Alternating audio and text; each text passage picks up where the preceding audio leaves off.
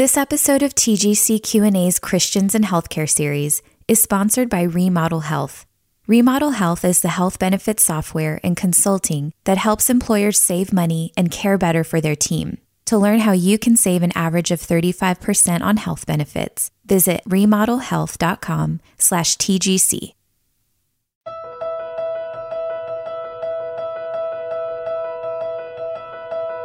You're listening to TGC Q&A, a podcast from the Gospel Coalition, and this is the Christians in Healthcare series, where we will seek to answer questions at the intersection of faith and medicine. My name is Dr. John Dunlop, and I am a geriatrician that practices medicine. Today we'll be talking about one of the more difficult areas that we encounter in the end of life, and that is dementia. So often spoken of as a tragedy and a heartbreak, but we need to try to understand dementia in the context of God's Word. One of the questions we received about the end of life: what is the hardest part about the effects of dementia? Dementia is tough, but I'm often reminded of what Paul said in the book of Acts, that it's not without tribulation that we will enter the kingdom of God. And dementia is certainly one of the more difficult things that we deal with at the end of life. There's so often associated with it a loss of hope of things ever getting better, ever going back to normal. And it's so hard to accept things are likely going to continue to get worse. There's the challenge of the loss of relationship, particularly for a spouse, not being able to relate to your closest companion over the years is so frustrating. And then there's the disintegration and change in personality. People with dementia just so often don't behave like they used to. They're irritable, they have trouble communicating, and they get frustrated. They get depressed. And those personality changes just make it so much more difficult. I did a master's degree in bioethics 20 years ago, and I started to get interested a little bit in this and decided to write a paper on what is God's purpose in dementia. And I remember talking to a friend at church, telling him that I was starting to think about that. And he said, "Well, John, what are you going to say?" And I said, "Well, I don't know, but it's going to be short." And now, 15 years later, I've written a whole book on that area titled Finding Grace in the Face of Dementia. How can we view dementia in the context of a loving, strong, and powerful God? So the second question that came along with this was, what hope is for those who have it and for their families? God is in control. God is sovereign, and God is powerful, and God is loving. I love Psalm 62, the last two verses. God has spoken twice. Twice have I heard this, that power belongs to God, and that to you, O Lord, belongs steadfast love.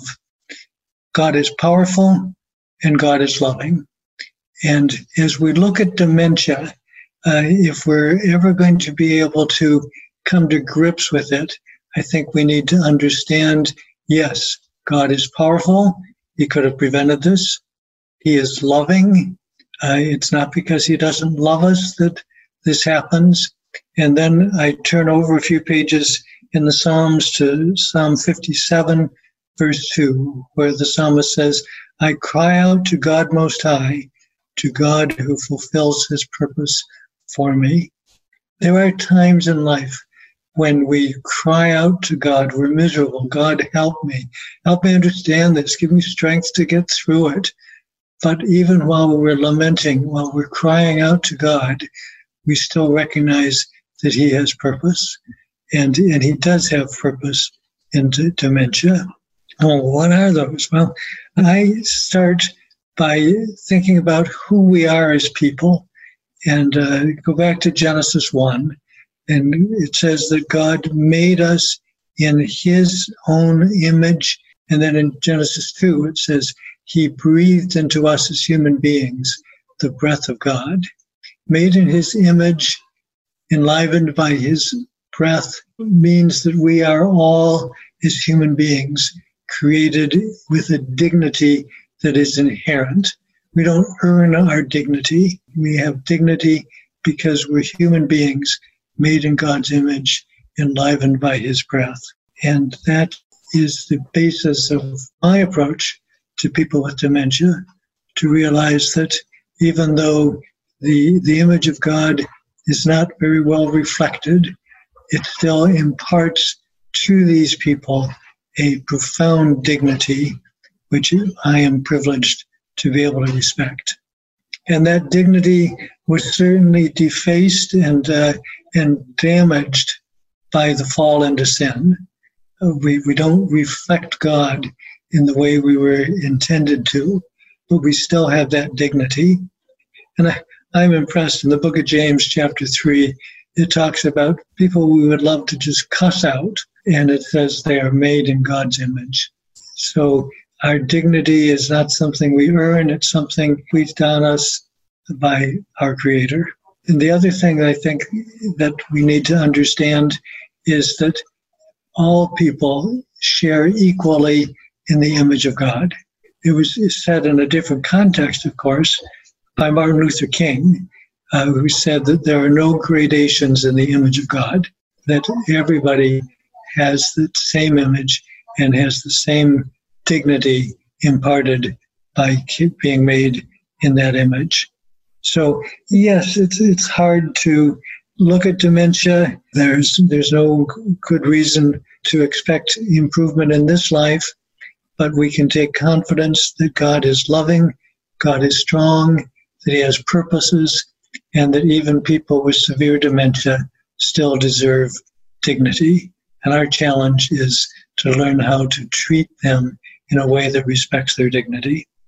Another question that came to us is one that actually I'd love to hear. The question is there a way to differentiate between worsening dementia and the effects of polypharmacy? At the outset, I introduced myself as a geriatrician. A geriatrician is an internal medicine doctor who has done additional training and board certification in the care of elderly people.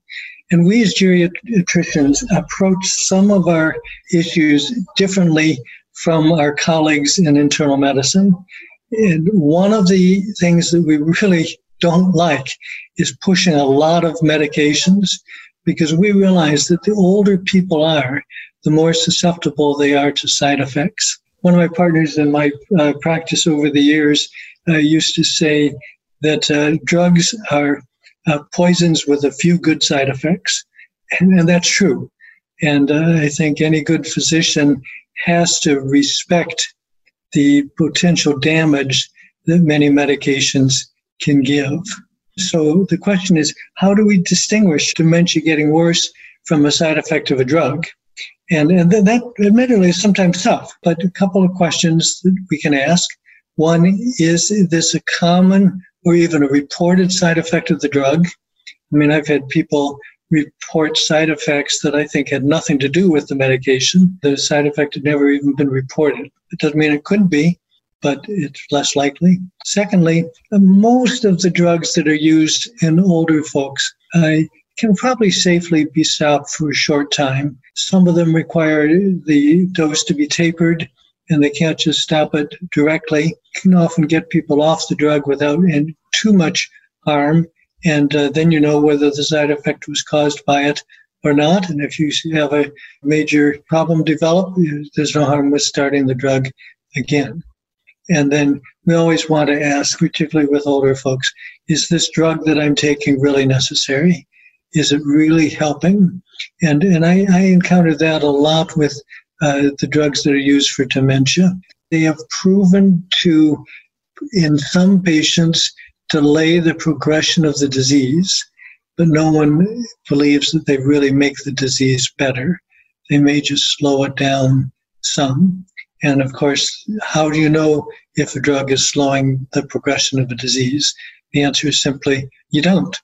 And so my attitude has always been, if there seems to be a significant side effect, the amount of benefit from these dementia drugs, it does not justify their continuance. So the next question that was sent in is, how can believers have a biblical perspective on modern medicine? That is something which I've thought through quite a bit and written quite a bit on over the years. But I start with Genesis 1. When God created Adam, he said to take dominion over the earth. And I view all technology, including all medical technology, as part of that mandate to take dominion. All disease, I believe, is a result of the fall. God created a world and called it good. Everything worked together well. There was life, there was health, there was righteousness and peace. These were all part of God's original creation. And then when Adam and Eve first sinned and disobeyed God, all of that good creation began to unravel. Health became disease. Life became death. Righteousness became evil. It all, as I said, began to unravel. It was no longer the good creation that God had made. But God, I think primarily through Christ, allows some of that, the results of the fall, to be reversed so that sin can become righteousness, death can become life. And I think in that same paradigm, we can say that disease becomes health. That is all part of God's reversal of the effects of the fall. But I think it's good to emphasize that most of the time God works, he uses some human intervention. Just think through how many miracles we see in Scripture where it was done with some human participation. When God wanted to open the Red Sea, he told Moses to hold out his staff. When they wanted to purify polluted water, he told Elijah to throw in the tree. I love the story of the feeding of the 10,000. When Jesus was confronted with 5,000 hungry men on a hillside and wanted to feed them, he could have prayed and asked God to raise their blood sugars 50 points. He could have prayed and asked God to fill their bellies with roast beef and mashed potatoes.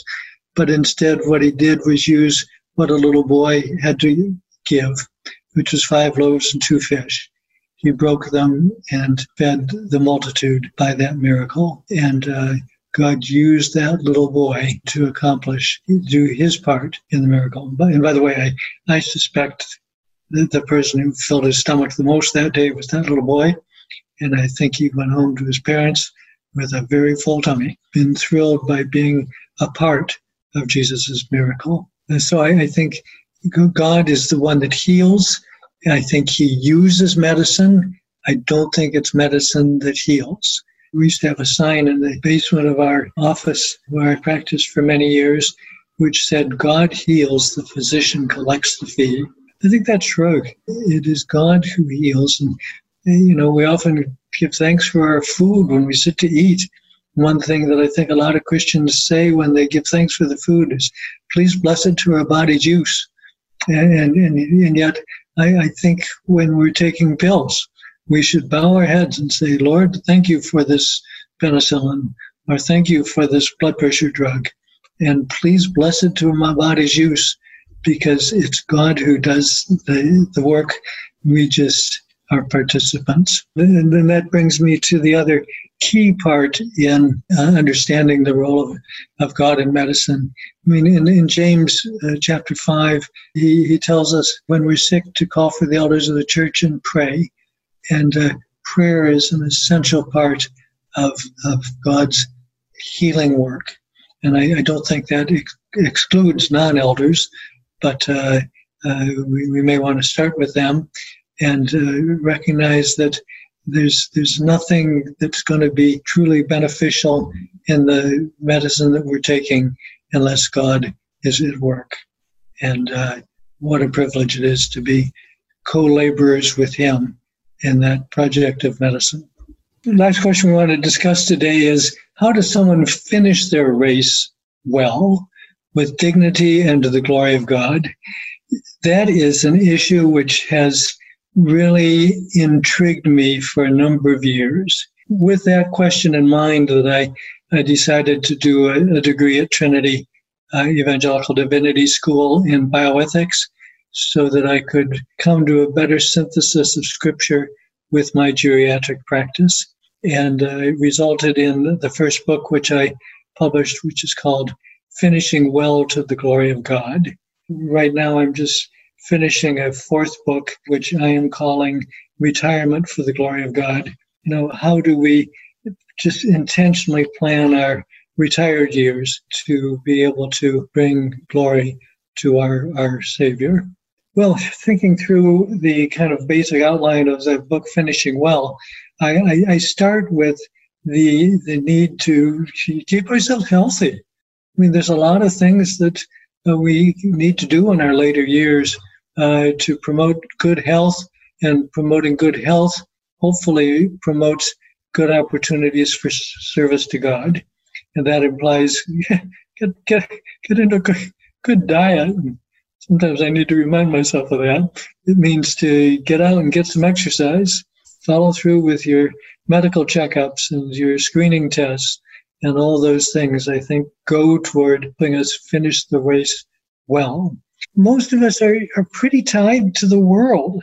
We're tied to the world's things. We're tied to the world's values. And we need to look at our lives and ask, where is my heart? Is my heart on the things of this world? Am I valuing the things of this world? Do my values reflect the values of the people around me? Or am I treasuring God and His things, treasuring His values? Am I thinking the way God thinks, and begin to realign our values to be like Him? Then the next thing, and this is tough. I talk about the 5 Ds: disease, depression, dementia, death, all so common toward the end of life. There's oftentimes suffering that comes at the end of life. And I think it's critical, if we're going to end well, to have a good theology of suffering. We need to be able to allow the difficulties of life not to make us question and run away from God, but to push us to depend more on Him. And so part of finishing our race well is understanding God's use of the difficulties of the end of life to make us more like Himself. Next, we need to understand technology, as we discussed under our previous question, and accept the many things which medical science can do to help us live longer and better lives, but be very, very careful that we put our faith not in technology, but in God. I used to do some work in the intensive care unit at one of the local hospitals, and I would round in the intensive care unit, and I would find people there who were fighting for life against almost impossible odds. And you knew they were going to die, but they were still clinging to hope. Hope not in God and in heaven, but in hope in some miraculous cure that we knew wasn't going to come. And we need to help people use technology when it's appropriate, but not put their faith in technology. One phrase that I've used many times over the years with believers as they come to the end of life is, quote, "Heaven's not so bad you have to fight too hard to keep out." And we just need to help people understand that it is God's will to take us home to glory, and we shouldn't be fighting against Him. We want to be able to rest in Jesus when the end of life comes. It's not a fight to the finish. It's not a failure of technology. It's simply being able to rest in God. And I'm a great fan of hospice, and I think it's wonderful to be able to use what hospice can give us, allowing us to be home with our loved ones and families and die peacefully, not make it a fight to the finish, because we're ready to go. We're ready to see Jesus. We're finishing that race. I've fought a good fight. I've finished the course. And there now lays up for me the crown of righteousness, which the Lord has secured for us.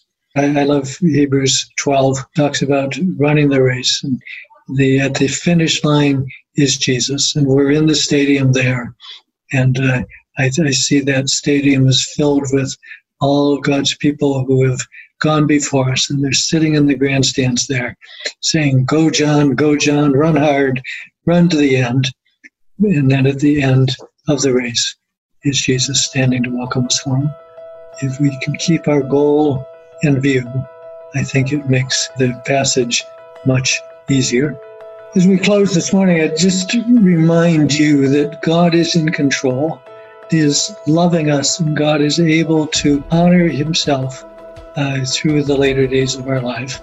And it's not something we need to fear, but we can look forward to the time when we are with Jesus.